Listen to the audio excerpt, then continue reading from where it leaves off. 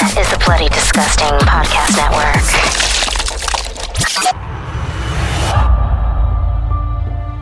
Welcome home, Esther. It's lovely to be back. I miss my family very much. Boils and ghouls, lock your doors and strap yourselves in. From Los Angeles, California, Bloody Disgusting presents the Boo Crew Podcast. Horror news, commentary, reviews, interviews, and more. With your hosts, Lauren and Trevor Shand and Leone D'Antonio. Greetings!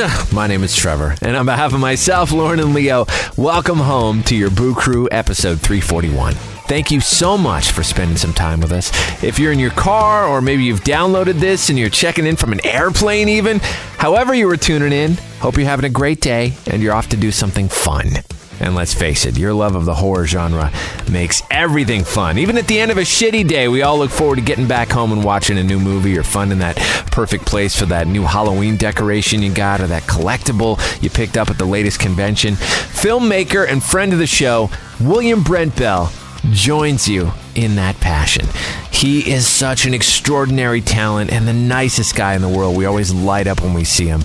He's always taken such bold risks by breaking the rules and embracing creativity in all of his work. He is the one who brought us the cult hit Stay Alive, The Boy, Where, The Devil Inside, Separation, and so much more. He returns with a new project that is a loving testament to the imagination. A prequel to the 2009 shocker ORPHAN. It's ORPHAN First Kill, out now in theaters, VOD, and streaming on Paramount+. You're going to get a sneak peek behind the curtain of what is a monumental cinematic magic trick, really, crafting the experience of Isabel Fuhrman reprising her original role of Esther some 13 years later, playing an even younger version of the character and herself. Hear about the practical illusions and effects and techniques implemented and developed to pull this off to a dazzling degree. You're really not going to believe your eyes. We go into everything from the set design, music, and artwork to elements that were added to the script during production to wrap even more twists and turns into this out-of-control, delightful terror. Then, William gives you the scoop on his upcoming folk horror flick, Lord of Misrule, that you're going to be obsessed with seeing after you hear what he has to say. I know we are. We get to the bottom of Alice Krieg's missing scenes from Stay Alive and the R-rated revisit to that world that he has in mind. The Boy trilogy ideas and so much more. Gotta warn you, there are some mild spoilers for ORPHAN First Kill, so if you want to see that movie before coming back, now's your chance. If that doesn't bother you, dive in with us to episode 341 with the absolutely wonderful William Brent Bell. It is now slaying. This is William Brent Bell, and you're about to slice into another terrifying episode of The Boo Crew. What is he doing here? We found your daughter. She's alive. Be prepared for changes. We have a child therapist that she'll be working with. 4 years is a long time. What she needs right now is our family. Esther? Sweetheart, it's Mommy.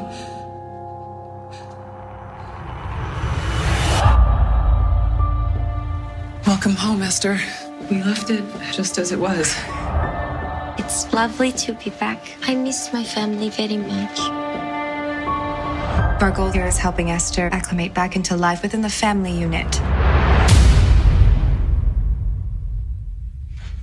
Sorry. I think something's going on with Esther.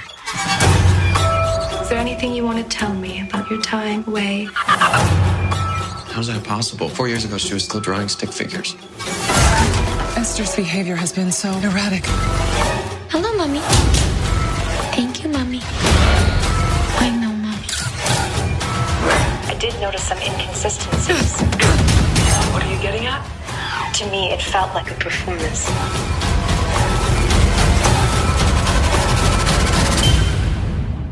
If you're not Esther, who are you? Go ahead, scream. That's all we need. Another victim victim crawls onto the gurney for a Boo Crew autopsy.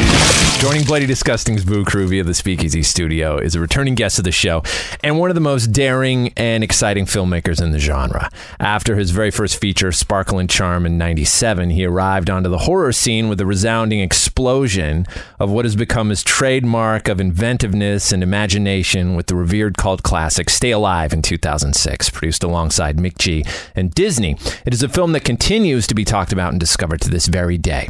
Then came 2012's The Devil Inside, that was so successful that it almost single-handedly rewrote the book of how and when horror movies were released to the cinema, and remains as a practically historic event in the growth and celebration of the entire genre, having a lot to do with the horror renaissance that we are now in. He went on to craft Where in 2013, a refreshing and original take on werewolf films. Its DNA continues to be felt in movies made since.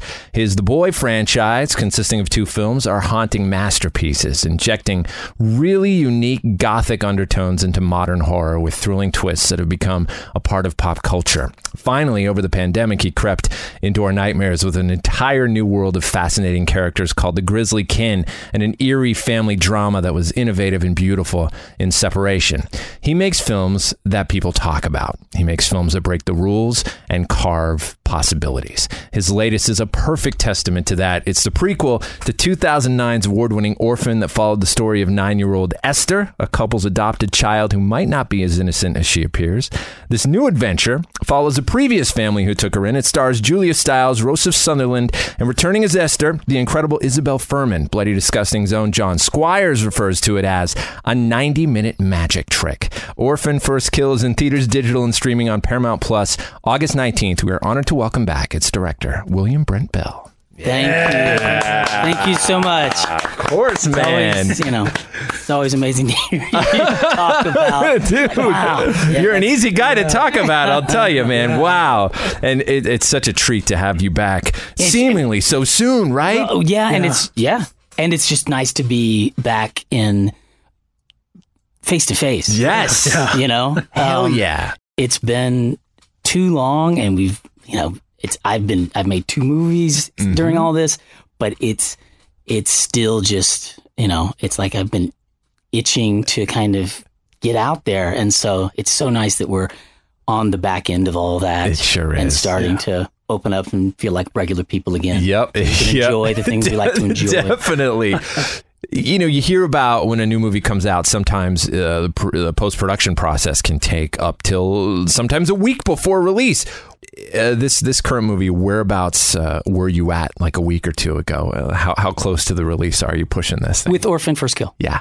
No, that's the thing. Orphan First Kill is different because of COVID and the changes in the industry and the changes of release schedules and politics.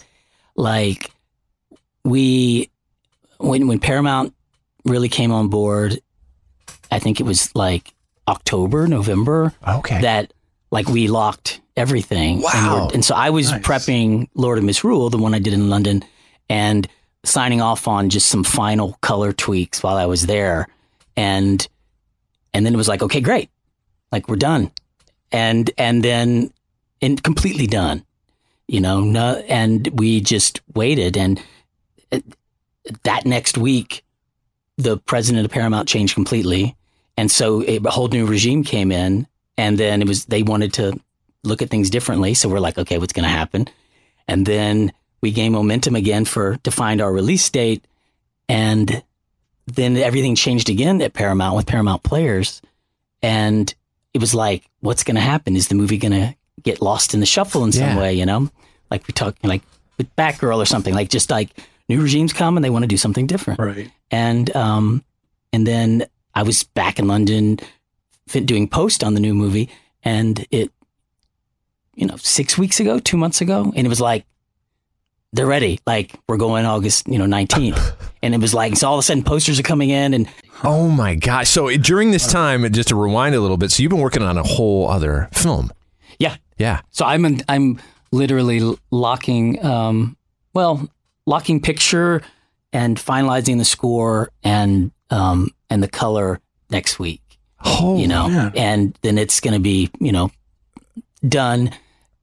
Sometimes, it's like in most of these movies, you make them and we don't, even with ORPHAN, First Kill, like we didn't have a domestic distributor. Yeah. And because they, took it away from Warner Brothers. And so with this one, we don't. So it's like a lot of times when you get that distributor, maybe you'll crack the movie open again. Maybe you won't. It just depends. But I'm treating it as if we're not, Yeah, it's like, it's going to be soon that you guys will see it. Oh my God. Well, yeah. to not to, go into it too much, but what's the brief overview? Are you allowed to say anything about it? Sure. I mean, it's called Lord of Misrule, and it's like a pagan horror film that's set in the small village, modern day, but it feels like it's a throwback. Oh. And it follows a female reverend and her family. They're new to the town, and the town celebrates their pagan history with this, yearly festival. And it's pretty crazy, the imagery of this thing. And their daughter goes missing at this festival. She's taken. And so then the mother, her name, Tuppence Middleton plays her. She's amazing. She tries to find out what happened to her daughter and realizes that these people are not, they believe their pagan history a little more than she thought. Sure. And they kind of pray to this god called Galagog. And then her main nemesis, if you will, in the movie is Ralph Ineson from The Witch. Oh my God. And, with that voice. Right. we did a temp trailer for it, and I'll show you guys. Oh, yes, please. And it was right when we first finished shooting. But usually, you do a trailer and you're using actors' voices from different scenes, or you have a guy doing the trailer voice. Yeah. Well, it's just him doing scenes. That's all but you need. It's a mix. You're like, it sounds like a trailer guy. Yeah. It's incredible. And it's the most, it's such a well-rounded character from top to, you don't get, like in The Witch, he's in that movie beginning to end. Yeah, Goes through so many things. This character is like that. I mean, it's nuts. I intense. Can't wait. Wow. So I cannot wait. Yeah. That's great. That's very awesome. excited. Yeah. Very excited. All right. Well, we'll get back to ORPHAN First Kill. So we were talking a little bit before this. So initial reviews are pouring in for this thing, and we are right there with them. I've seen them multiple times. So was Leo. Yep. And some of these are the funnest horror movie of the year, one of the most insane prequels in history, a weird, campy, absolute blast of a film, a bloody and smart camp masterpiece. How does that feel to hear that at this point? And also, how does it inspire you? I love it. I mean, because this movie was so unique in that the decisions to make it after all this time, the decisions to, and a lot of people gambled a lot to bring Isabel into the movie. Sure. And Isabel risked the most, and it was so much and I'm a fan of the original. Was for the fans, like making a movie that's kind of a love letter to Esther to some degree. And that's also something that, like, whether a fan ends up liking it or not, because they might have a certain thing they liked about the original that doesn't exist in this, or who knows, it's like, I hope they appreciate it for the fact that it's just not, it was done with such love. Mm-hmm. And then the fact that it is such I tell friends of mine before even like the reviews who were going to see it, I was like, it's a little bit of a different tone than the original. And I was creating my director's statement, and I have to do, which is kind of, a paragraph about how excited I am about the movie and stuff like that. And I was writing it, and it was a little different than sometimes they're very insightful or a little more serious. And in this case, I was like, this is, I approach it as a fan, this statement. And I showed my girlfriend, and I was like, I'm like, what is it? I hope that fans delight in this movie as much as we delighted in making it. And she was like, you're not going to say delight, right? And I was like, well, what do you mean? She goes, you're not going to say that. You never would have said that. I was like, well, I was kind of going to say it. And so I was like, all right, I'll just say enjoy. And now I've seen, like the reviews, and I'm like, yeah, I was going to say delight, because like those delicious, delight, like those are the adjectives, you use to describe a lot of what this movie is. Right. And so it's been really rewarding to both see people reacting that way. And I knew there was going to be, there's a fine line between love and hate, and indecision is the opposite of love, right? And I want people to feel, and when they see these movies, and this one in particular, and it's like, of course she doesn't look exactly like she looked in the original, but like, we know that Superman can't fly. Like, there's a million things, right? Exactly. Right. But isn't it amazing to have her back in the role? Yeah. And so, yeah, it's a layup critique of the movie to maybe think something negative about her being in it. But it's like, come on, like, take a step back and think about the big picture of how cool this is. And she's so great in it, and everybody, around her. So it's just great that people are getting it for what it is, and they really are. And so. I don't think anything like this has ever been done before. No. Which makes, I was just thinking, in bringing back Isabel, I mean, with all the creativity your team had to put together with the makeup department and, camera angles, DP work, and, maybe visual effects and body doubles, maybe. What was that moment? Did you guys test? What was that moment when you realized, man, we're going to pull this off. This is going to work? I kind of had blind optimism and that stuff. Like, I felt like it was going to work the whole time. And I even, in preparing for press stuff, I was looking back at old emails and seeing, like, the first time I was like, guys, let's try this. But for me, going into making the movie, it wasn't at all. Well, let me start over. It was like they gave me the script, and I was like, oh yeah, I'll definitely read it as a fan, because this will be great to see what you did with it. I go, but there's no way I'm probably going to be interested in doing it, because you have so much to live up to, and you have, such a great twist in the first film. And then, man, how do you replace Isabel Furman? Right. But let me read it. And then I read it, and I was like, wow, this is amazing. It's so fresh and has a great twist. And I was like, okay, yeah, I'm in now. What are we going to do about Esther? But still, we were dealing with script stuff. So yeah. So it could have been, as far as you're concerned, they'll do a worldwide search, find someone who looks like Esther, and you did that. We did that, yeah, in concert with her. So right when the movie was announced, she contacted me on Instagram and was like, "Oh, I'm so excited you guys are doing the movie." And I was doing a screening that night, and I was like, "Come to the screening." And then she showed up, and she looks the same, just a little bigger. Yeah. And I was like, wow, this is crazy. And then she expressed to me, like, this is my character. I created it. I own it. I want to play it for, like, I don't want to not, like, I want to play Esther. And I was like, oh, wow. Okay. Because if she hadn't wanted to play, yeah, it, and trying to talk her into it, it would have been awful for her because she never second guessed it ever. Right. And then we met the next night again for dinner and really talked through it. And then that week I kind of presented it to everybody, and everybody was like, we would love that idea. But we were talking about her being a cameo, like Anna, the doctor in the opening of the movie, probably been who she would have been. Yeah, Even she kind of thought that. And so then I was like, and I've done I know a lot of great collaborators in town. And with Ware, we made him feel like he was 7 feet tall when he was only 6 feet tall. So I was like, it's the same kind of ideas, and just started working up different ways to approach it that weren't Irishman, full on Benjamin Button, kind of things, which never was going to happen. Yeah.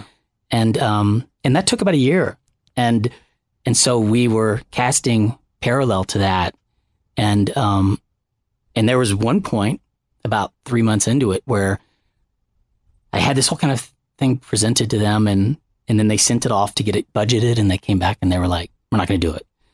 So we got to go with a kid. And then COVID hit and it stopped everything. And so in that time, and then I had like my kind of crew, I was able to get everybody really on board with trying to find, to do more tests. So we did a photography test in Canada, all remotely. But to take a woman who was like 33, and we aged her down with lighting and just some very simple techniques, no Photoshop, nothing digital, and made her look like she was about 16, 14.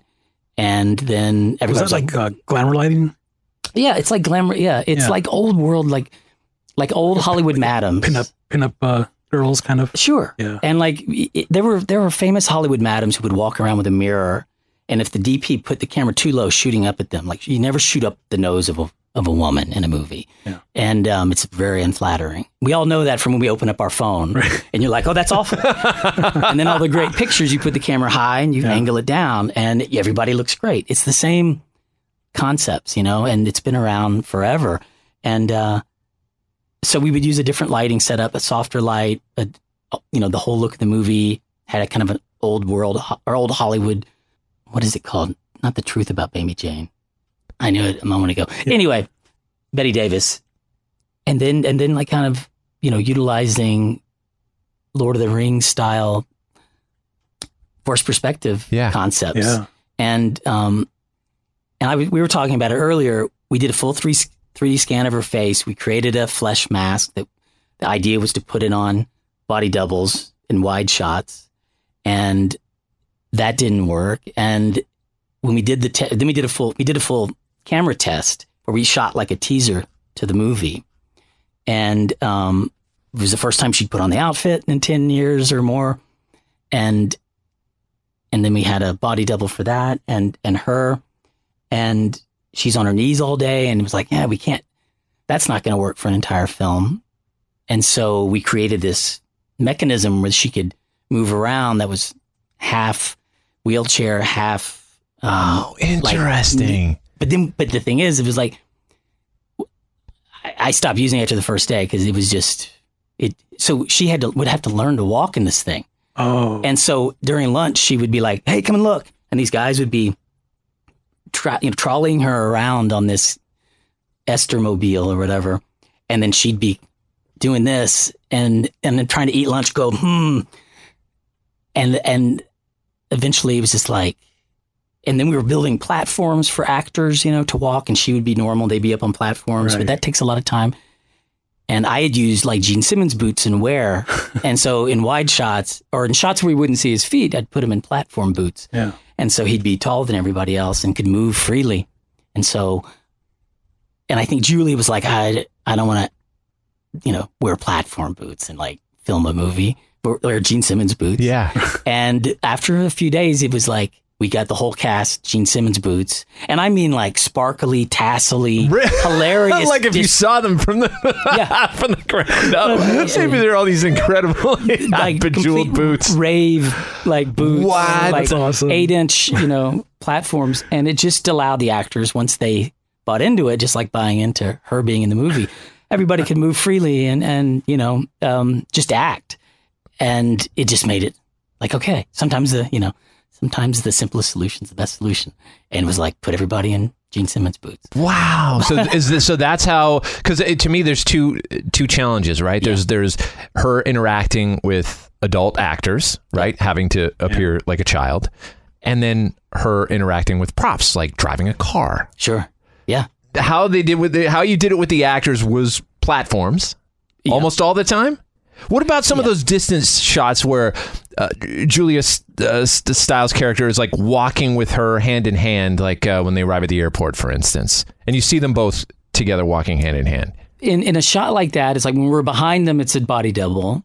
So it's a little girl that we're seeing from behind. And when we're leading them, Julia was up on a platform. And so we're using forced perspective. So it's not just that she's on a platform taller, but as they walk, she has to be 2 steps behind her. Yes. And so when they turn to like it's literally an illusion. Yeah. Wow. And so the hard part about it is they have to pretend they're looking at each other. Yeah. When they're talking, when in actuality they're both looking at the wall, because they're 2 feet apart. And they were great with that stuff. And then if you go in on the tighter shots, it's easier for them to be closer together. But in the wider shots, it's like, and it's so simple, right? I mean, it's just. Yeah. But it sounds like even the most arbitrary, regular shot from any movie, 2 people walking beside each other, becomes this whole production. Was it a nightmare? Like, was everything taking like one simple shot requiring, 9 or 12 different angles? Yeah, I mean, it was interesting because I think some people kind of on the crew early on were in denial that it was so different. Yeah. That it's like, if she's in a chair, well, you just can't make the chair lower and she looks lower because the back of the chair has to be as high as everybody else's, or it'll look like a miniature chair. Yeah. And she has to have a plate that's a certain way. And, in a car, if the camera's pointing at both of them sitting in the front seat of a car, well, it can't look like the two chairs are different heights. Yeah. But we have to put one lower, and we have to have her kind of crouch down. And then Julia has to be up on something and higher. And then we push Isabel back as far as we can. So she's really almost sitting in the back seat. And then we bring Julia up closer to camera. And then they drive and pretend like they're talking to each other. But really, they're it's a total magic trick. What about, I wanted to ask this, sorry to interrupt, but it's just on my mind. Is it Miss Seeger's office? Yeah. I swear there's a shot where you actually see a distance reflection through a mirror of a kid Esther in like a mirrored reflection. In the mirror you see the kid, you see her as a child, and up close you see the full on. How did you do that? Do you know what scene I'm talking about? Oh yeah, the well that was a nightmare, because that was the first day of shooting, and the idea was there would be a mirror in the doctor's office, so that you could parents could watch their child with the psychologist. And when we got there, it was really cool looking, but the production designer had built a floor-to-ceiling mirror on both sides of the room. So wherever you put the camera, you were looking at the camera, and then you were seeing these concentric, these infinite reflections, which was very cool. But it could mess up the whole illusion. Well, it just made it trickier. So we would have to use the body double and her in the same shot sometimes, depending on what the reflection was seeing. It was, I remember when we shot a scene of mom and dad walking and talking like the fourth day. I was like, oh my God. It's just, hey, this time could you do this? It wasn't yelling at every department of wait a minute, she needs to be shorter. Wait, she has to be further from camera. Wait, she needs a different size coffee mug. In this shot, the little girl's holding the wine glass. Now we see her holding the wine glass in a close-up, but it can't be the same wine glass because her head's a lot bigger than the little girl's. Yeah. So we have to give her a bigger wine glass. But it was never frustrating. It was just a challenge, which everybody involved, when I first brought it up to Kareem Hussein, the DP, who's brilliant, and we had been working on the movie already, and then COVID hit, and we kind of paused and had some time, and we still kept working every morning, for 3 hours. He was in Toronto and I was here. And then I was like, okay, I have an idea. What do you think about, Isabel playing Esther? And we never talked about it. And he was like, okay. He's like, well, first of all, that'd be fucking awesome. He goes, he's like a horror guy. Yeah. He was like, if we can do that. And he's like, and I'm on board with let's do that. And I asked Doug Morrow, our makeup artist, who was at that point signed on, and but he was up in Canada, and I asked him, so what do you think? And he thought and was like, and that was the cool thing about it, is everybody who was involved, certainly the early parts of this, were like, that's why we do this, is to crack that egg and figure out how can we do it? Yeah. Because it never would have happened if we would have just said, sure, put a green screen hood on a double and we'll replace her head and all this stuff. Yeah. Not only would it, I don't think it really is there yet to work, but for actors and the freedom of being able to do whatever we want in a scene, it completely screws that up.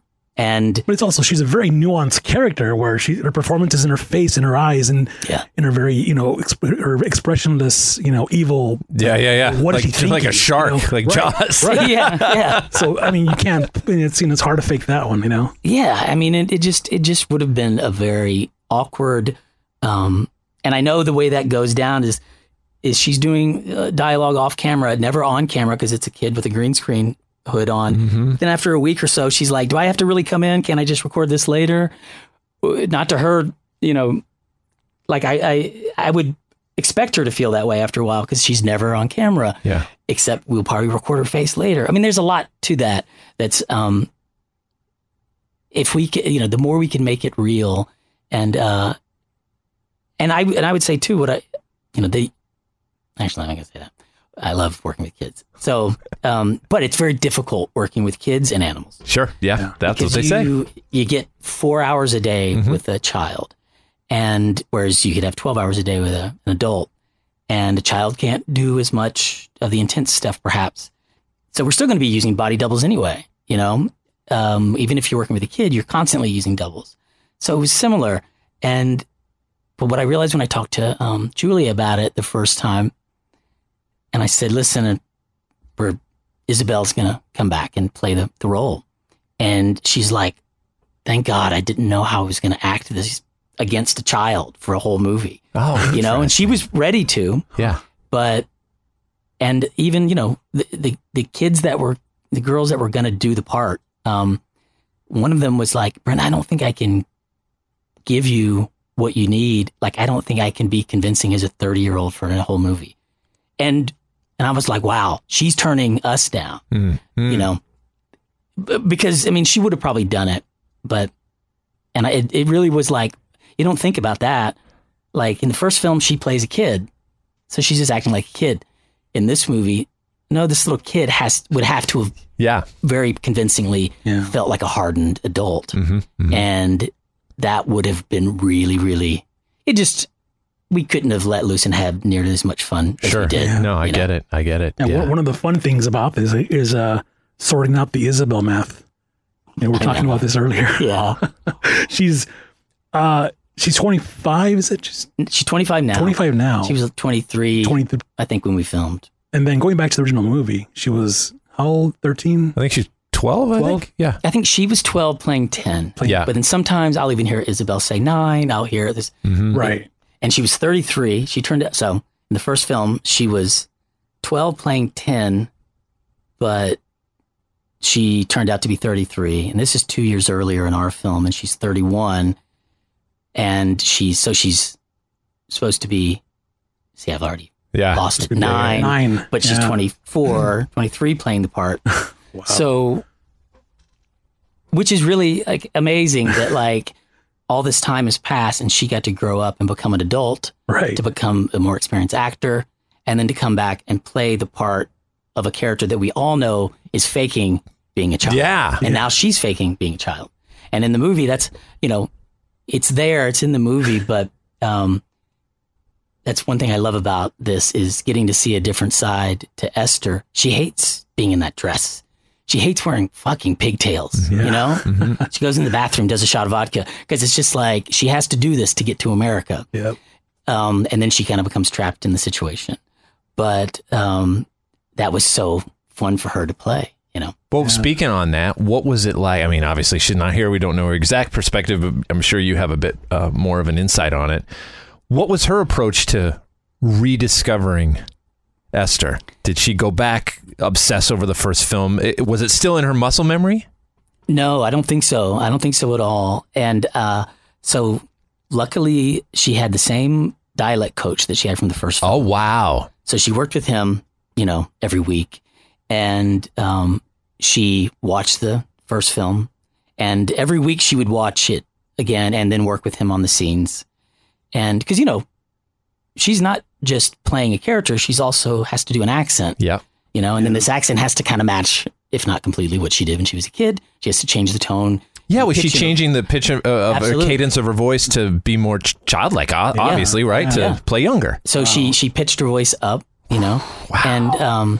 And then so you would see her like, you know, hello, mommy. And then, mommy. And, you know, it's like, oh, right. Yeah. Now you get to see both sides of Esther or Lena, really. Yeah. Right. And then she learned, she said, you know, her 2 main body doubles, and we had 3 total body doubles and a stunt double, but the 2 core body doubles who had to do so much of the acting, Sadie and Kennedy, they taught her how to be kind of a kid. You know, because it's hard to remember that. And then when you see little girls jumping around and it's like, okay, so she learned a lot from them, and then she taught them how her version of a kid would move and act, you know, which is very specific.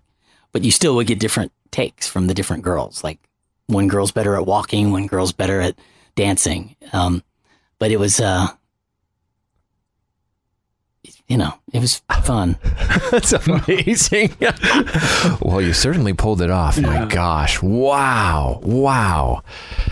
I wanted to talk about the kind of, as we get into this adventure, the opening scene at the Sarn Institute and everything. I wanted to ask about the artwork that she's doing and kind of that way into her world through art. What was behind the design of the art? Who did you have do it? Well, we based a lot of, her art style on the original movie, because when we met her in the original, she was a better than her years artist, painter. And then we discovered throughout the first film that she started kind of vandalizing her art with ultraviolet paint. Yeah. Which we get a tremendous backstory here finally, which is great. Yeah. And that's one of those cool things. It was never in the script. Oh, wow. Yeah. Oh, interesting. And it might have been in the script the week before. But so the artwork, like at Sarn, was done by a few different people in our art department team, because they're all extremely talented artists. And then the art later, and I'll speak to that later perhaps, was done by an artist I work with on every movie, Jean Borhuska. He created the Grizzly Kin. Yes. So you're talking about the black light art and the paintings of the. So he was the voice of Alan. Awesome. And then so we were trying to match kind of her style that she would be creating, at the Sarn Institute. I mean, that's her only outlet to be herself, would be to paint, and which is what's so interesting in a way about her relationship with her dad later in the movie, is he sees her for how talented she is, and nobody ever tells her that. So in a different world, they could have been really good friends, It just doesn't always work out for her. It actually never does. So, and then when she travels to meet her new old family, one thing she shares in common with the father is he's a famous painter. And so in the script, that was a big part of the script. He was a painter and he was wealthy and he was successful. But when you go to make the movie and you're in pre-production, you're like, painter, but we have to create, like, what is his style of painting? And obviously it can't be so good that then we can sell those paintings for millions of dollars. Yeah. Right.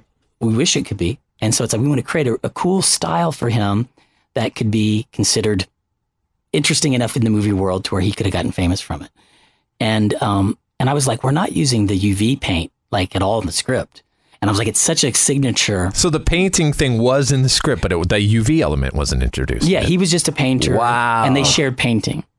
And so I talked to Jean Bor and I talked to Alex Mace, and I was like, what if we, let's introduce the UV painting. Now we give the audience, an Easter egg, or more. We give some backstory to how she learned to do that. And she learned it in a very positive, fun way.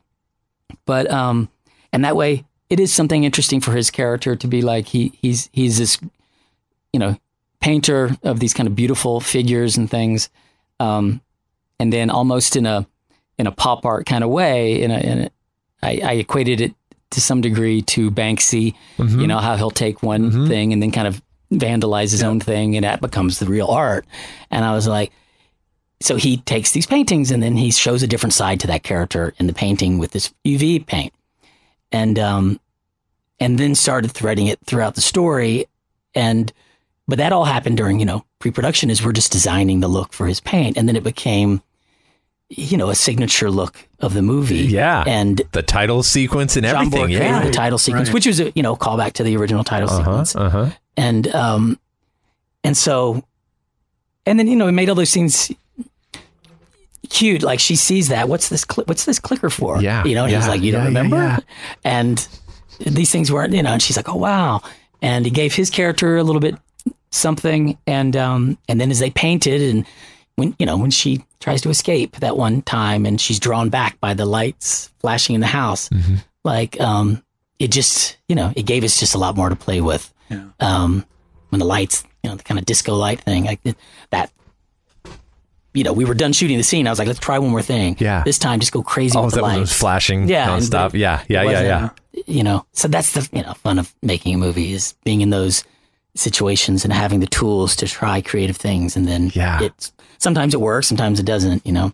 Oh, it's one of my favorite aspects of this movie. I loved seeing that. I loved seeing it. I also loved what Brett did with the score on this, Brett Detter. Yeah. Yep. And I mean, that's a partnership. You guys have just been killing it forever. And I'm curious, because it seems to, I mean, the original score, John Ottman, who did the original score, this goes in it seems like an entirely different direction.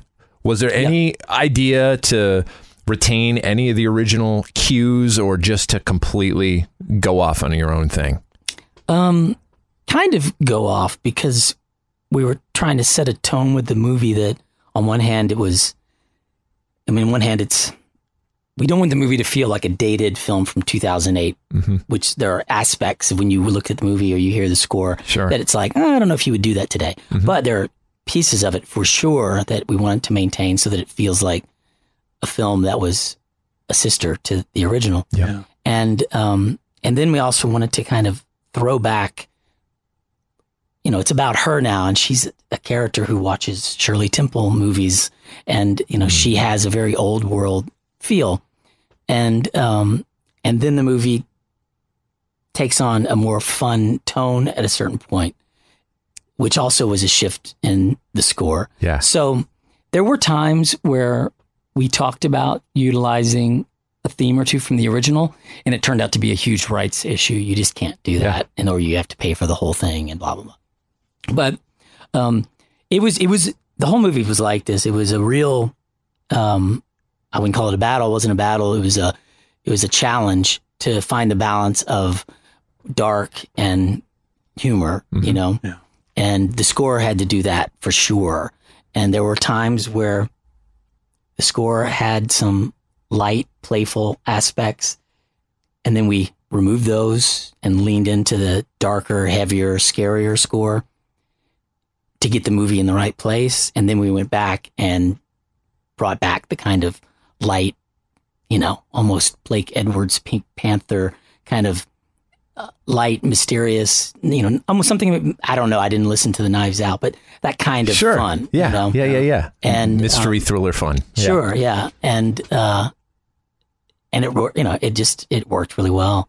And those were the kinds of things that we were changing on the stage during the mix, watching it going, this needs to be, you know, and that stuff was, you know, coming in.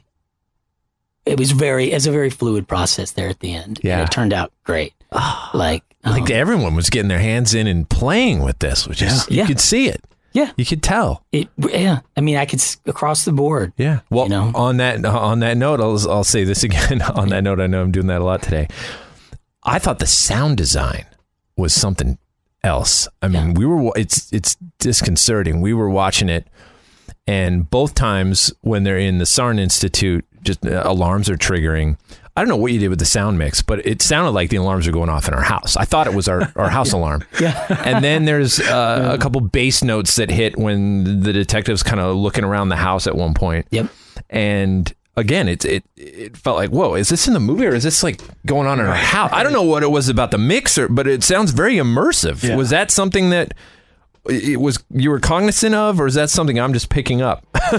For sure. I mean, you know, that's the thing of, to me, a movie that feels more rich, you know, we can play with the sound now, and we can fill up a space so much more than, or so much, it's easier to, we have more tools to do it, like at our fingertips. Sure. And Craig Mann, who, you know, the film we're doing now, it's the 6th movie we've done. And, you know, we started off doing like Devil Inside, and he was doing the paranormal movies. He went on, did the Annabelle movies. Then he won an Academy Award with Whiplash. Yeah. Oh, wow. And he's, wow. you know, and we did the boy movies, we've done everything together. And we just did our mix of the new movie in London. So, you know, like 2 weeks on stage in London.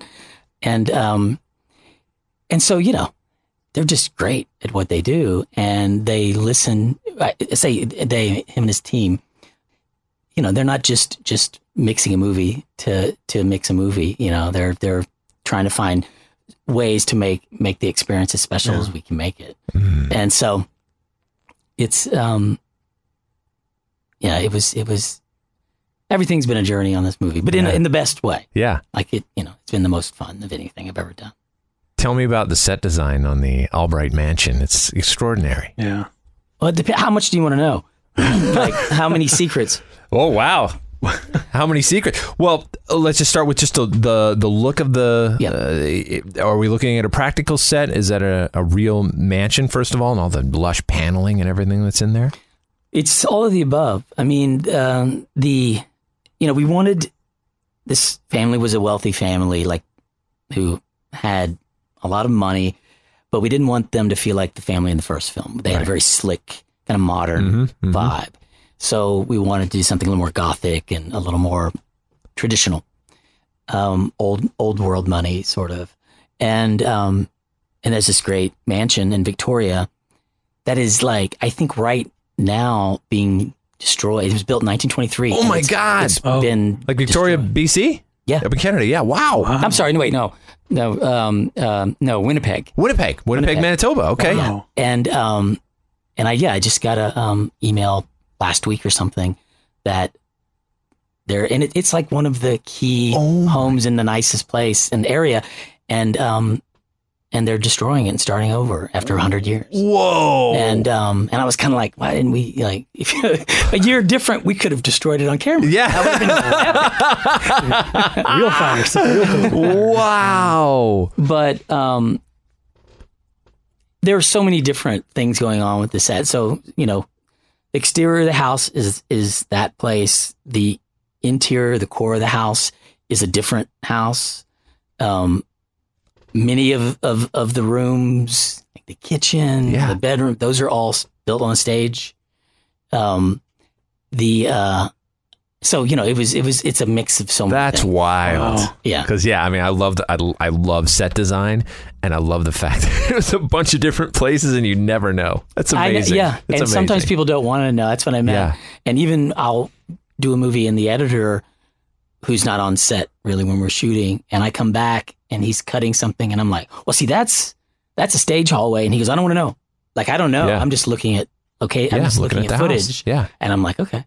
So, it's interesting how, and I watched the movie now because it has been enough time. I watched it on the plane coming home last week. Couldn't sleep. And I was like, for some reason I can watch this movie over and over. That's great. That's a good sign. Well, for me right? it is, right? But, and I forget, I mean, it's been enough time away to where it all feels, cohesive, Yeah. Which I think, knock on wood, when we make the movie, that the audiences, it feels cohesive because they don't know what's real and what isn't. Yeah, right. exactly. And what about the doll? Yeah, there's a doll house version of the house. Yeah, that's right. Yeah. Yeah, we burnt that down. And because, here's the thing. Like, when we're working on a budget with a movie, and I think it's like this with any budget movie, you're always, people are trying to squeeze this or that. Mm-hmm. We knew there was a big fire in the movie. And so early I was like, well, she has dollhouses. Well, let's make the dollhouse like an exact replica of the mansion. Yeah. And then at the end of the movie, we can burn the dollhouse and intercut that with the real house. And then it's not that you think that's the real house burning, right. but it's the symbolism. Oh, interesting. We didn't really end up doing that exactly. But that was, once again, that's the fun, the details of making a movie is like, she has a dollhouse. Yeah. Well, but what's the dollhouse look like? Yeah. Let's make it like the real place. And it was so big that then it allowed us to utilize it in scenes and hide Isabel behind it. So if you look at a lot of the scenes, she'll be playing in her dollhouse and somebody will come in and have a scene with her and they'll be on the other side of the dollhouse. So, Isabel can get low and further away from the house. And then when we're on the reverse, we have a little kid there. We have, Kennedy or Sadie Lee, and they're closer to it. Anyway, it all plays into the magic of it, like the magic trick. Yeah. Were there any scenes that did not get filmed that, or perhaps something that was so elaborate, a certain kill or a certain setup or a certain sequence that you really wanted to make happen, but it just could not work due to production or timing? Definitely. But not like, what was interesting with this was we didn't really have to change I never looked at it like, oh, we have to change these things because she's playing the character now. Right. You know, that didn't really become an issue. It just became an issue of sometimes some scenes might be more complex and then we didn't have enough time to do them. And it takes so much longer when she's interacting with an adult. And so there's one scene, and I hope we release it, you know, like we have to like kind of finish it and release it. Okay. But it's a fun scene. It didn't really fit. Like, I think it would have stuck out to you guys in like the placement of it. And I can't really say that much about it, you know? But no, that was one cool thing about it is we found ways to make everything work. And for the most part there was nothing that we had to change for that. I mean, you know, there was a dog in the movie at one point. I was like, the dog's not doing anything. Let's get rid of the dog. Yeah. So that kind of stuff, you know, but with her, it almost, that's what I mean. Like even with her acting against adults, the aha moment was like, oh, wow, this is so much better than what a child would be able to do. No offense to the child, but it's like, it's just hard. Right. And then the physicality in these moments, whether it be her getting close to the father and in a romantic way, was so much better to do with Isabel than it would have been with a child. And similarly, the action stuff, when she really kind of got down and dirty, you know, she's a real physical actor, Isabel. And so like, there's a great, you know, kind of throwdown. And so the two of them just, you know, were awesome. And had it been a child in that would have been even harder to pull off. No, definitely, you know, definitely. Because I never could have probably gotten that amount of intensity with a kid. Yeah. It still would have been a bunch of body doubles and stunt doubles and stuff, you know. Right. So either way, it still would have been tricky. The Boo Crew will be right back. Hey, it's Kaylee Cuoco for Priceline. Ready to go to your happy place for a happy price? Well, why didn't you say so? Just download the Priceline app right now and save up to 60% on hotels. So whether it's Cousin Kevin's Kazoo Concert in Kansas City, go Kevin, or Becky's Bachelorette Bash in Bermuda, you never have to miss a trip ever again. So download the Priceline app today. Your savings are waiting. Go to your happy place for a happy price. Go to your happy price, Priceline. The creeping, crawling, spine-tingling terror of Phantasm is now open everywhere, like a freshly dug grave. The Los Angeles Times called it a scream. We call it the picture with hearse power. Phantasm, from Avco Embassy Pictures, rated R, under 17, not admitted without parent. If this one doesn't scare you, you're already dead.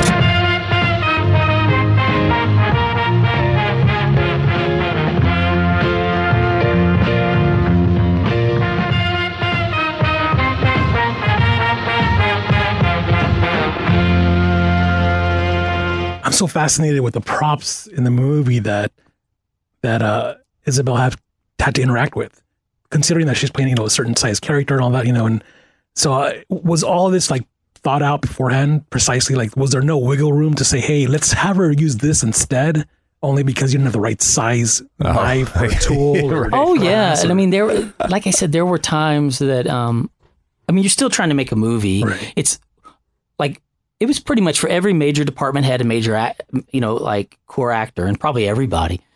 It was our first movie back, and there was no vaccine, and, you know, and we were wearing masks, and we had to wear goggles. We had to be tested every single day. We had to, you know, it was crazy. And you're doing an impossible feat at the same time, and making a movie, which is also impossible. Yeah. And so people were just trying to make a movie, and there were some departments that caught up later than others after a few days, and they're like, oh, I get it. Like, you know, they were getting called out like every scene, like, hey, what are you doing? We can't do that. We can't do that. And then they finally were like, okay. And then they kind of rethought what they were doing. And it was great. But every single thing, like, for instance, she's in the art studio painting. Right. And so a lot of those shots are the double. But when we have the double, she's a different size in relation to the painting. So every time we switched and go, okay, now Isabel, tighter, and we get 2 cameras. So a different, and it'd be like, bring in the different painting so that it matches Isabel's size. So every shot, that painting gets swapped out, you know? And it was just like that with every single thing. And if there was a stool, if Isabel's like, okay, I'll do a take now because we're tighter. Well, we got to lower that stool 6 inches. And then everybody's like, oh God, we got to do that. And eventually, like I said, everybody started anticipating those things and it wasn't problematic, but it was, nonstop. Yeah. Oh my gosh. What about the scene with the bloody piano keys? I love that scene. Yeah. I love the polarity of seeing, you know, the ivory keys, there's blood all over it. Yeah. Was that in the script? Something that came after? No, it wasn't in the script. And so in the script, it was a much more hard and fast scene. So she showed up, she was like, shoved food in her mouth, like really quickly got a thing. And like, it was really kind of harsh. And to me, you know, I'm like, this character's pretty evolved. Like, she's an amazing pianist. We know that. She's an amazing painter. She cooks for them. So it's like, you know, she's can do a lot of things. And it was my girlfriend, Anna, who was like, I mean, wouldn't she just relax for a moment and like have a glass of wine? And like, she likes the finer things in life. Yeah. And I was like, yeah. And so we started to add those elements to it, to where, because nobody in that scene was hunting her. So she could chill and enjoy this apartment and this girl's life for an evening. Yeah. And have that glass of wine. And there was more to it. There was stuff we cut out. She had like a plate of, cheese and stuff. A charcuterie board. Yeah. And I think because like in the scene when we introduce her to Julia, she's behind a piano. Mm-hmm. And that wasn't in the script. And so when we got to this location, we knew that it was in the corner of this huge, beautiful, grand room, tucked away and covered was this grand piano. And I was like, is that a piano? Because we knew she played the piano and we had her play it later. Yeah. And they were like, yeah. I was like, well, can we wheel that out? And then let's have her hiding behind it, just tinkering on the piano. She can't show her mother she's good at playing the piano. Right. So and I was like, and by the way, just tinker like Brahms' Lullaby, the easiest thing you could do, which is, from The Boy. And so she's tinkering the boy thing, as she's... Wow, another Easter egg. Yeah. I missed that. Yeah, I missed that too. That's amazing. And it was funny because script supervisor, who's kind of in charge of continuity and details like that sometimes, and he had never said this to me, and I was like, yeah, just playing something. And I was like going, all right, I know, I want to just dun, dun, dun, like it's the simplest tune. So it makes sense. And he was like, you're going to do Brahms, right? Like you're going to do the Brahms music. And I was like, you thought that too? And he's like, yeah. And so we did, and it's in the movie, and that's cool. And so by that time, we knew there was a piano later. We saw the piano in this room. And then when we showed up at this apartment, it's like she's got a piano like right in the center of this apartment. So we didn't move that piano into the apartment when Lena goes in there and has the wine, has blood all over her hands. But I was like, perfect. So instead of her taking a bath, which I think is what it was, let's have her play the piano.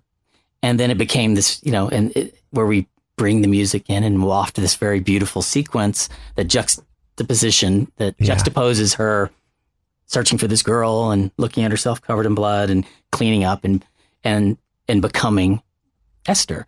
And, I think at one point in the script, we kept, like, she got the dress while she was in Sarn from the guard, and then she put it on and escapes wearing it. And it was like, well, shouldn't she escape as Lena? And then when she goes to this house, she finds the girl and these dresses she's collected from the guard who she's manipulated. Yeah. She then dresses up and we reveal, oh, now she's Esther, and now this movie begins, this story. So all that stuff was so fun. And it's just, you're like, oh, they're movie moments, Right. like her turning around for the first time with the pigtails and the wrist and the, everything. it's trying to find those moments and make them memorable. It was really fun and very easy with this movie. Yeah, this character, gosh, she's such a master manipulator, sociopath, psychopath. I mean, it's just so scary, And I was just curious, did you have a conversation with David Kongishaw, who wrote this, or any of the previous writers, or anyone? Like, do people like this exist? Oh, like, yeah. Is it based on... Absolutely. I mean, I know that this story was originally not based on a true story. It was based on a painting that Leonardo DiCaprio saw. And I don't know what the painting is, but it was a painting of this young girl. And that led to the story, in 2000. Right. He produced that first movie, right? Yeah. Yeah. And so and he was the one that chose Isabel because the character was blonde hair. She was blue eyes. And Isabel was amazing. They even have her, if you've ever seen, there's like stuff on the internet, her wearing the blonde wig and was going to even play blonde. And they said, let's just use her real hair, which now you can't imagine her anyway. Yeah, right. But there are these stories and there always have been. And I think that was a big part. I know Isabel a few years ago read another story about a Ukrainian girl. I heard that one. Yeah. Oh, and she's 28 years old and pretending to be an orphan, with this family. And the thing is, like any of these stories, these girls haven't systematically murdered the family, but they're taking them for a ride. And that's what's fascinating to me about these stories. And the big reason I wanted to do the movie is the mind of a sociopath. It's like, I'm like, oh, Esther, I wish you would just stop dressing up like a kid because it's never going to work out because you're going to grow up or you're not going to grow up and they're going to find out that you're not who you say you are. Right. And then you're going to have to start over again, maybe kill a bunch of people in between. But I'm sure that Lena's character, tried to be normal, but she has this condition that makes her so small that she probably was ridiculed at one point. And it was easier for her to pretend to be a child than to go through the heartache of being an adult. And that's what I mean in this movie. She's not happy that she has to wear pigtails. She's doing it because it's a means to an end to get out of Estonia and Russia. And then there's a new show that maybe this is an aside, but we were doing the press junket and one of the last interviews, the guy was like, you probably haven't checked the trades today, but did you see that they've announced a new show about a family who adopts a girl from Russia who turns out to be not a grown up and she turns out to be it's Orphan. Yeah, basically the and same a series. Story. Yeah. Announced the day we were doing press, and we were all like, none of us are involved in it. Or I wouldn't necessarily. What the heck? Yeah. And it's like, come on, really? But it'll be the more grounded, like drama, I'm sure. But, we're going to watch that show and be like, when's she gonna like try to smother the 5-year-old daughter? Like, when's the cool stuff going to happen? Yeah. Right. So they're going to have to fictionalize that, I think, to make it fun. But it's a cool story. I don't know exactly if it's moving forward. Pompeii. Is her name. Okay. Is her name, last name. Anyway, so there are a lot of, I think somebody was saying the other day, they think half of orphans are not as old as they say they are, and they come in under false pretense to get to America and things like that. Wow, interesting. Wow. But they don't necessarily have a condition. That, they just they're petite and fake it just so they can get here, and then. That's the great thing about movies, right? I mean, we get to create the character who then tries to kill everybody. Exactly. And, Fantastic, the fantastical version of all that. Exactly, and have fun with it. Do you think there's you've obviously thought about this, and there's much more to explore with this character. Yes. Her love of Shirley Temple. Where'd that come from, for instance? Is there another, what do you think? Is there a prequel or a sequel? I mean, I know you like, everyone likes a trilogy, right? Yeah. That's a good way to tell a story, beginning to end, a trilogy, I find. Yeah, I agree. What do you think it would be? Another prequel, or do you think a sequel to the first film? I think it could be anything really. And I was probably a little surprised when I thought, I was like, I'm glad it turned out the way it did, but I'm like, well, she got killed, but that's a pretty easy hand comes up out of the water at the beginning of the movie. And you're like, she didn't die in that lake. Because it wasn't a horrible death. But anyway, we joked about everything, because as we're making the movie, it was like, if this works, like we all feel like it's working, but every stage you're wondering, when's somebody going to call bullshit on us and be like, what the fuck are you thinking? Yeah. This is, but so, I mean, there's 30 years of her life, 20 years, there's 20 years of her life as a 10-year-old between now and her being 31. Right. Yeah. And there's so much life experience that we can play with. And, and I think because of the tone of this movie, it's like we can go darker and lighter, like even more extremes, make her more in charge and evil, but also have even more fun at times.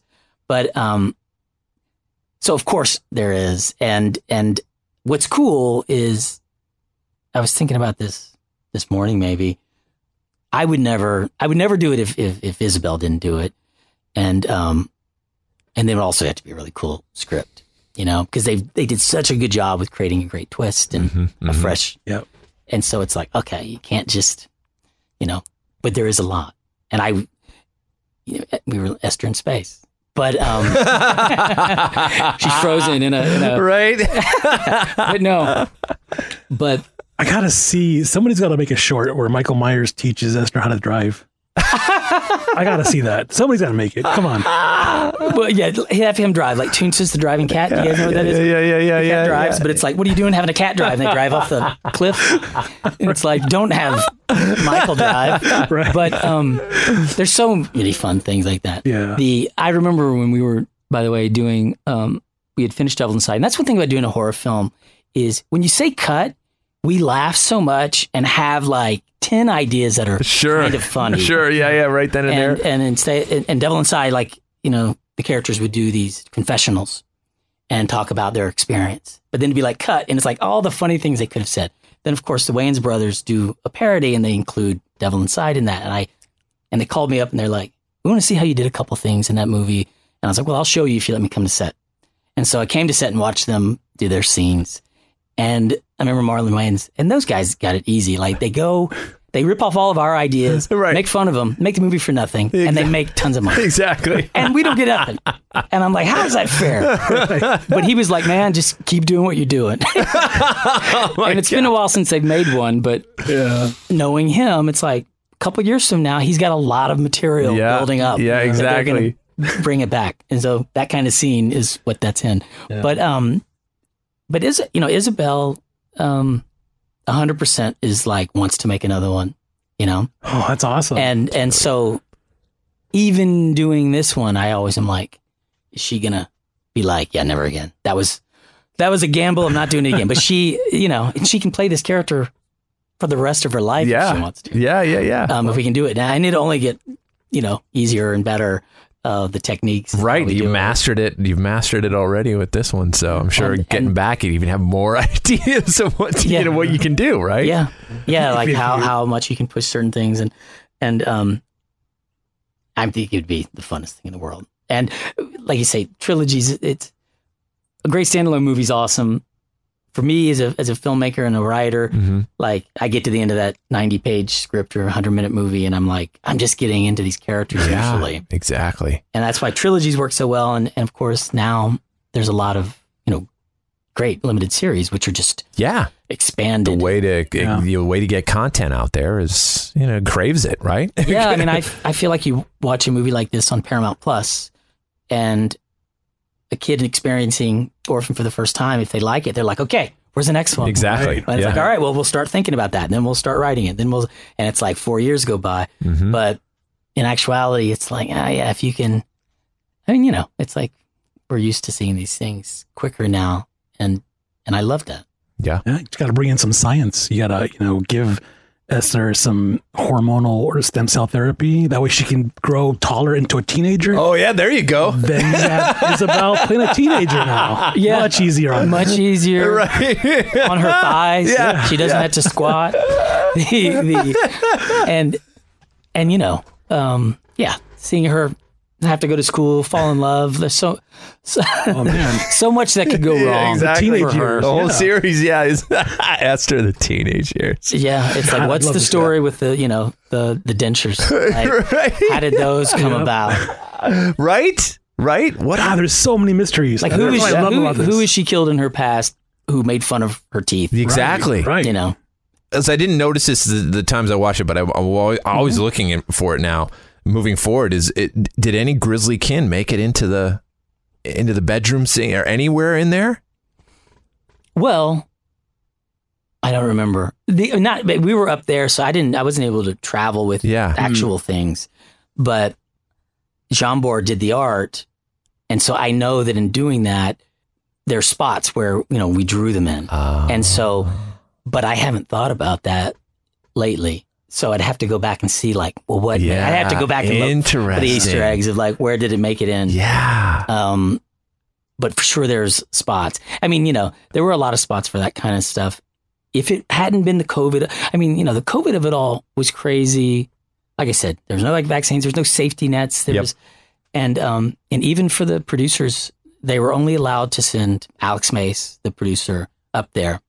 There are a whole lot of other producers that usually are up there. There's the studio, the financiers, and they kind of realized right towards the end, they called, kind of freaked out because they're like, we can't come. Like, they won't allow you in the country. Oh, wow. Oh, man. And we knew, but I think it hit them like, we can't control the situation if everything goes south.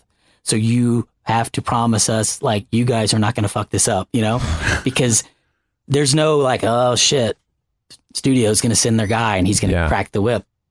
Like, that guy wasn't allowed to come to the country. So it made everything that much more difficult. Sure. Things like flying in a cool doll or whatever. Yeah, it would be. It was like, we were lucky, in what we did. But you look at her room, I mean, my God. It was right. There was 30 dolls. Exactly right. That would have been the spot, right? Yeah, the easiest spot in the world. But are we gonna see more grisly kin content out there? I can't talk. Are we gonna see it too? There's a kin I love, and it's like it's just and Jean Bourg, is the artist who draws them, and and so, and that's what his wheelhouse is animated film or graphic novels and comic books. Yeah. So it's really just about finding the time to make the story. Like, a year ago we were really close to doing it. Sure. But when the movie came out. And then it was like I went to London to do this other movie. It's just so much stuff's been going on. So it's like finding the time to really because it's a cool world. Oh, you got to do it. You got to do it. You can't let those characters just sit there in separation. They got to keep going, man. It's amazing. Yeah. There's so many fun things you can do with that, man. Wow. Yeah. Wow. And they're emotional and creepy and inventive and it's like that is kind of like there's nothing more for me from the ground up that's more exciting than bringing them to life. Yeah. Yeah. And it's, it's right there. Do you think you'll do a third boy? I mean, I think there's like everything, it's tricky. There should be a third boy. Yeah. Because, initially, we were going to roll the sequel right into the story about the guy, the new slasher killer. Mm-hmm. And then years went by and it's like if we had made that film with Jason Blum, he would have been making the third movie by the time the second movie came out because he knows when he has something that people are interested in. Yep, to keep it going. He just starts creating them, and we didn't have that kind of mechanics, So everybody was more tiptoeing around, waiting to be told what to do, and after a few years, it was the doll that kind of had, Brahms the doll that kind of lived on and. On social media and had become a meme and they were like, wow, that's, he's outlasted the movie. And, so then the focus was more on him, like his story sort of. And now it's like, I think Brahms Guy in the Wall edits on TikTok's 200 million views, and, the amount of art, like the amount of concept art of him, like it's infinite. You can't scroll through it and without wanting to kill yourself because there's so much of it. And it's all so interesting, creative. And people are so in love with that character. And of course, the two characters together are still an interesting team. And I love, I love that kind of story of like, kind of like with Esther, like getting to see a side of them. Yep. And humanizing them, or at least seeing what they go through. And yeah, she's a sociopath. She makes bad choices, but I can relate to like how tough her life must be. And similarly with Brahms, it's like, oh yeah, you're kind of a bad kid and your parents hid you to protect you, but they also kind of made you crazier. So, and similarly, if we ever did that, or if they did it, or however, to me, it's like the Joker version of him. Yeah. And it'll be 10 years. And then after, it's like, okay, so did he survived that first film. That was always in the script initially for the sequel, was they never found his body. And, but, to me, that's fascinating to be like, well, what's he been doing since then, and then why does he start killing again, maybe? Yeah. But there's a lot of great stories, and there's prequel. I mean, once again, that's another rich world that lends itself to a lot of great stories. Yeah. All your stuff, man. Yeah. All your stuff does. Well, I think I'm drawn to those things, even if I didn't create them or not from scratch. I'm drawn to, as horror fans, the idea of creating the next Michael Myers or Jason Voorhees or Chucky is like dream come true. Yeah. And we look now and you're like, it's still Jason and Freddy and Michael and Chucky and a few others. And I can see now, like, Brahms, the doll, and Brahms, the real Brahms, are, they're right there on the outside in that family. Sometimes they kind of photobomb that kind of art. Oh, they're for sure in there. Yeah. And it's like, and it takes a lot of work for that. Same thing with Esther. And that's what I told her yesterday when we were getting all the feedback from everybody Monday. And I was like, either she would have been really, I don't think she would have been frustrated. We all love the movie, but I'm like, you've reconfirmed yourself as a horror icon, Now you've got 2 movies of this character that, you created and you kept alive by taking this huge chance on so many levels.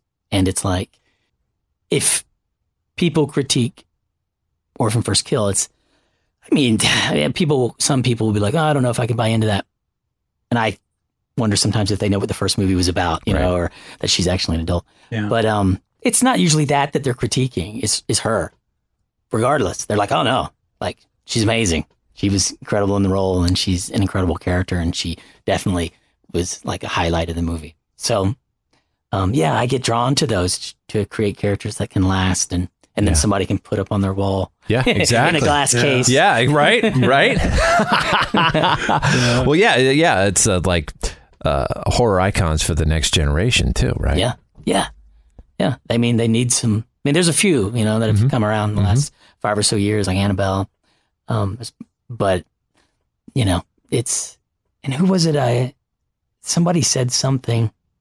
I don't know if this was a review from yesterday. There's so many, but it's like to create a horror. Maybe it was John Squires. Okay, maybe. From Bloody Disgusting. Yeah, you mentioned him earlier. I could be wrong, but if it was him, but it was like a character they need sequels to be able to become iconic. Yes, you have to be able to follow their story more. Yep. So it's like you have to allow those chances for those movies to be made. Got to nurture those characters. Yeah. And it's like there'll be hits and misses, and some people will like some stuff, some people like others. I mean, we did The Boy, like, people were like, I was into the movie, but what the fuck was the guy in the walls? Mm-hmm. But then people were like, well, I hated the movie, but then this guy came out in the walls, and you never know what, is going to resonate with audiences. And, I look at something like Halloween. Halloween 3 was like so disappointing. When I was a kid, I was like, what the fuck happened to Halloween? Right, yeah. Halloween 1 and 2 is like really one movie. Yeah, then we're off to the... And then it was just off the reservation, and I get it, But the cool thing is like, okay, cool.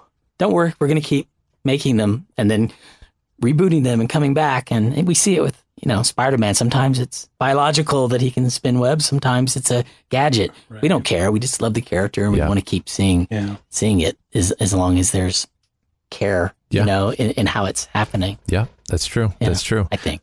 I wanted to mention, as we wrap up here, another Easter egg, a William Brent Bell Easter egg, is that so Alice Krieg made an appearance in the director's cut of Stay Alive. Yeah. Right, as the author. Oh, yeah. And she's in one of my favorites from the last decade, Gretel and Hansel. Playing the witch, Hulda. And the person who edited that was Josh Ethier, who edited Orphan First Kill. That's right. Yeah. So is that something that you get to have a decision as director, who's editing the film? Oh, yeah. Yeah. I mean, it depends on 100%. I mean, I make the decision, and it depends on what the project is. I might bring somebody, or if that's not the case, or we're shooting in whatever. If there's circumstances, like the producers usually will put together a list of people, and then I'll interview them and different things like that. And Josh is he's such a rising star in the horror world, and he's an editor who's, I believe he might be 35, 36. Yeah, but he's right. he's an ACE union editor. That takes usually a much longer career. He's done it in 10 years. And he produces and stars in horror films on the side. Working with Joe Bigas and that's right. Yeah, and so he's a tried and he's got a band now that he's been playing in the last couple of weeks. Unreal. That he's always, I think, played music. But so it was that's a really exciting. And the same thing with Kareem Hussein. Both these guys. He had just come off Possessor, and so it's these kind of rising all-stars in the horror kind of world that are making the coolest, freshest stuff. And which also really dictates some of the, choices, of course, but style of shooting and then the style of editing. And then you have both those guys kind of being a bit avant-garde. You have a movie that doesn't just feel like a typical kind of studio movie. There you go. Yeah. You've got something that's different. And some people will be like, I don't know, it doesn't feel like a studio movie. I don't think they know they're saying that. They say something that means that, but it's but having Josh, it's his, his passions are Russian films from the 40s. Yeah, 20s. exactly. Right. Yeah. His palette is dense. It is. And he also knows how to compartmentalize it. So he's not hating on something because it's not, it's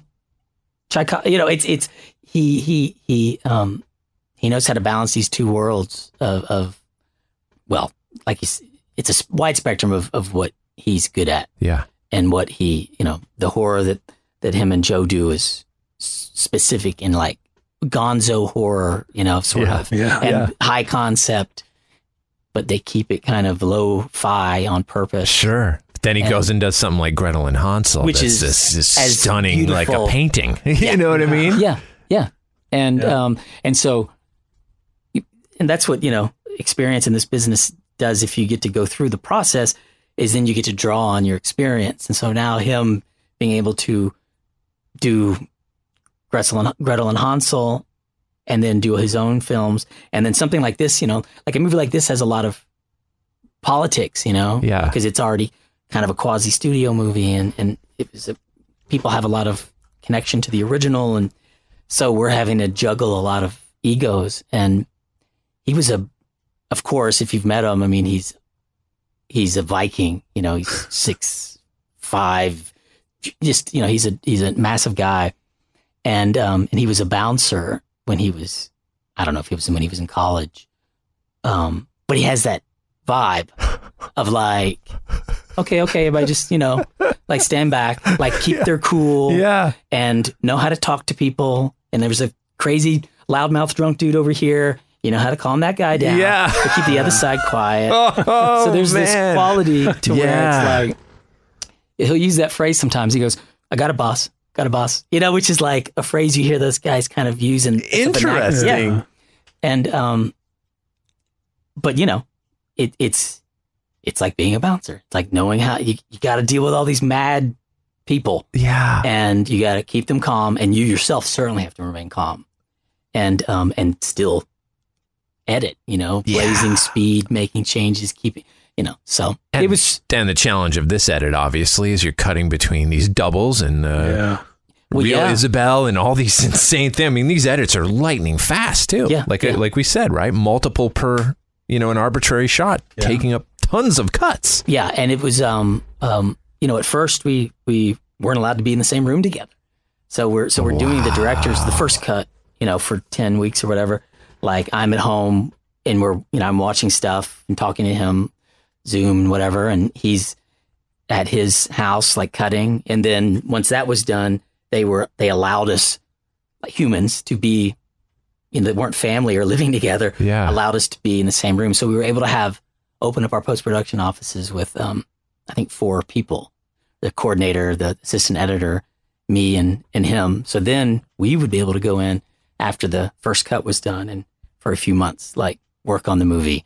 And like you say, this movie in particular requires intense collaboration, because you can't just use any ordinary shot to complete a scene. Right. It's all part of the sleight of hand. Everybody's got to be in on the trick. Yeah. And then if you start doing that too much, maybe you can do that if you just have unlimited amount of money to fix it or something. Yeah. And it was like, oh no, we did things specifically. So it was, it just, everybody had to be very calm and and know that like this COVID of it all just made the process of everything much slower. Yeah.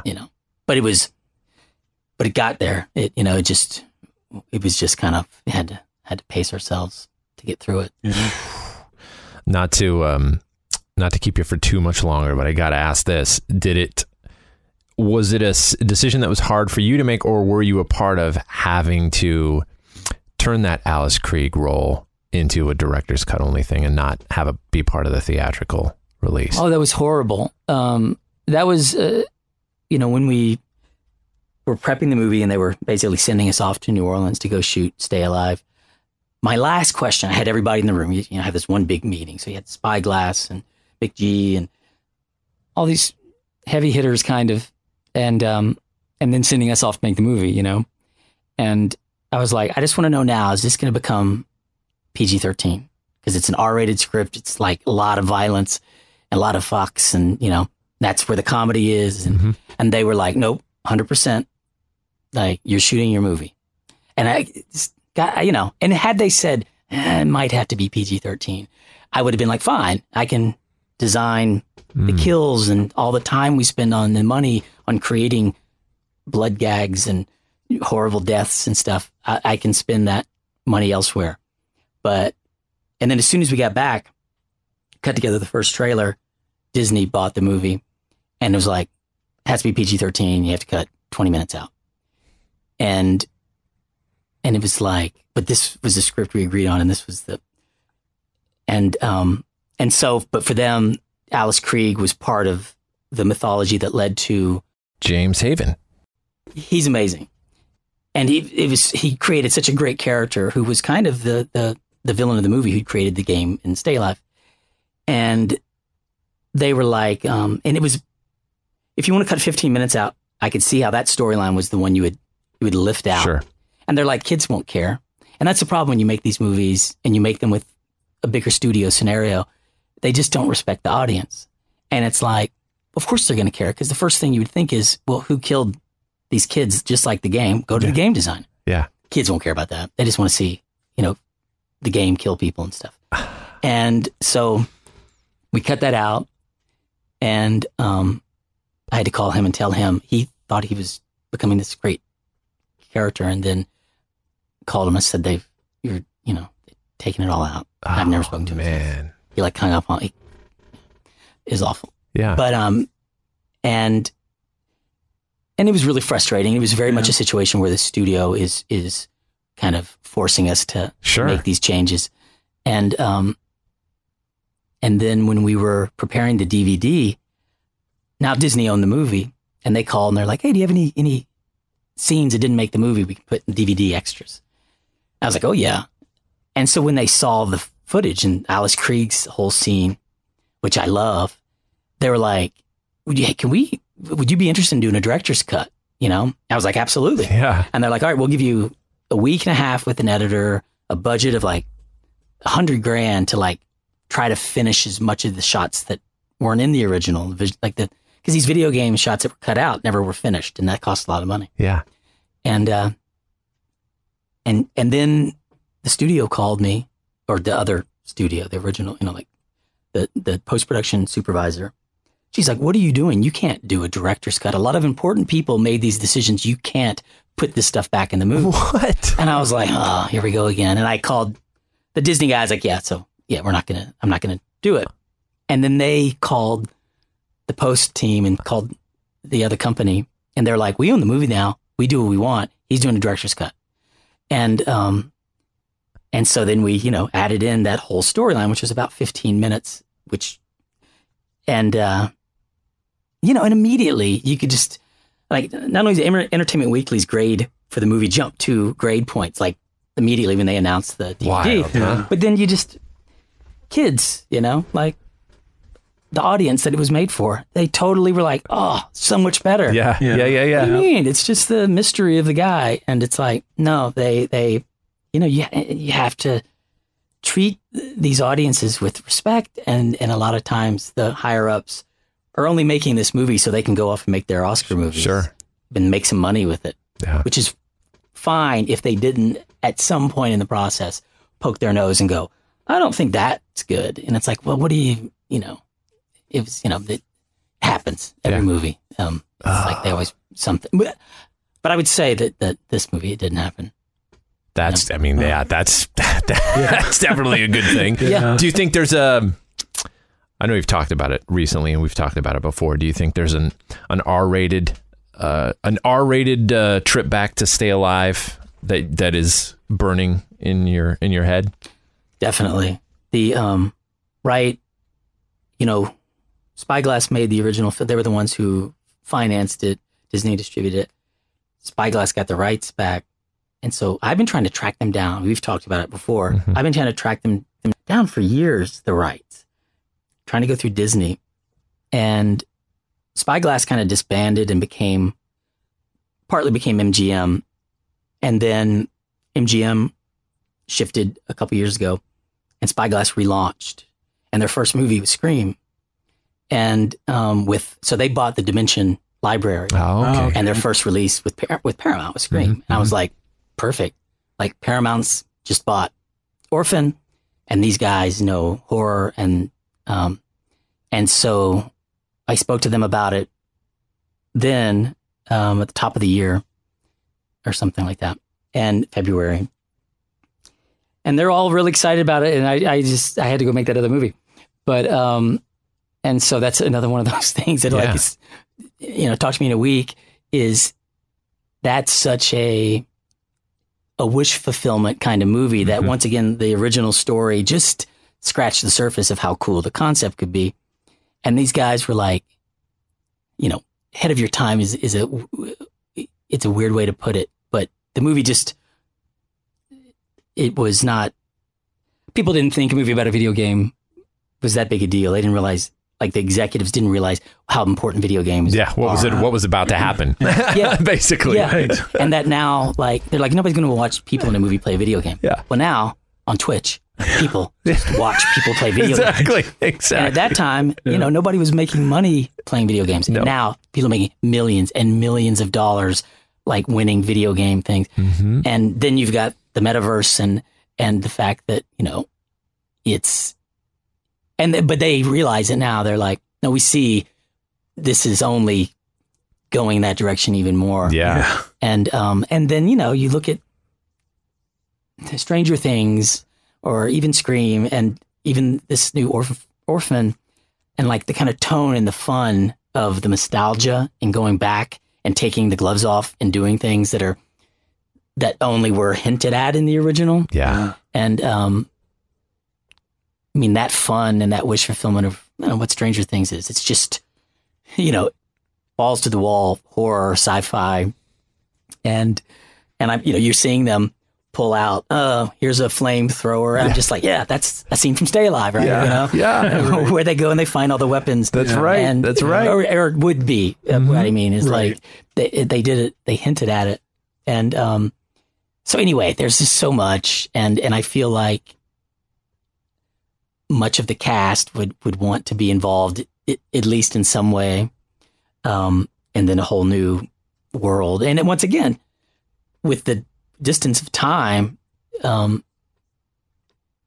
the time we would really make that movie, it might be 20 years. So you've literally got that Phineas, Jimmy Simpson's character, had gotten a girl pregnant. We didn't know it. His daughter's now 19 years old, and she's like the lead in the movie, maybe. Right. Who knows? Right. Yeah. And it's like, she never had a father because he died because that game killed him. Yeah. And it's there's once again just a great world there to explore. Oh man! So I'm excited to all these things. Yes. Yeah. Oh, and all stuff you've been such an integral part of creating, and that's amazing, and amazing legacy that you've already laid out, which is awesome. Not a lot of people can say that, so no, it's extraordinary, man. Well, thank you. Yes, it's fun, dream come true. Well, congratulations on Orphan First Kill. Yeah. It's absolutely amazing, and everybody go check it out. Have your mind blown. Watch this 90-minute magic trick. I love that. It's the best description ever. It's exactly what it is. Yes. There's so much joy in it. As horrifying as it is, there's so much joy in it. Delightful is definitely the appropriate word for it, for sure. For sure. Dude, we appreciate you coming here every time, man. Yes. Love it. Yeah. No, it's one of my favorite things about releasing movies. It's talking to you guys. Oh, man. That's awesome. I don't know about that, but that made our day. No, we appreciate it, man. All right. Thank you, man. Yes. Thank you. Thank you, guys. Until next time. Dude, for sure. That was the Boo Crew Podcast, episode 341. Special thanks to our guest, William Brent Bell. You can follow him on Instagram at William Brent Bell. At time of release, Orphan First Kill is in theaters, VOD, and streaming on Paramount+. Production tracks for this one provided by the good folks at Powerman 5000. Till next time, this is Trev for Lauren and Leo and the Boo Crew saying, sweet screams. Thanks for listening to another episode of the Boo Crew Podcast. Haunt the Boo Crew at talesfromthebooCrew.com. Tales from the Boo Crew on Facebook and Instagram. Follow us on Twitter at Tales from the Boo. The Boo Crew is Lauren and Trevor Shand and Leone D'Antonio. The Boo Crew is produced by Lauren Shand, chopped and sliced by Trevor Shand. The Boo Crew is a TSP creation, part of the Bloody Disgusting Podcast Network. Bye. The Bloody Disgusting Podcast Network, home of the Boo Crew. For horror-centric interviews, SCP archives, weekly full-cast storytelling, horror queers, genre commentary from an LGBTQ perspective, and creepy. For disturbing and terrifying creepypastas. Listen free wherever you stream audio and at bloodydisgusting.com/podcasts.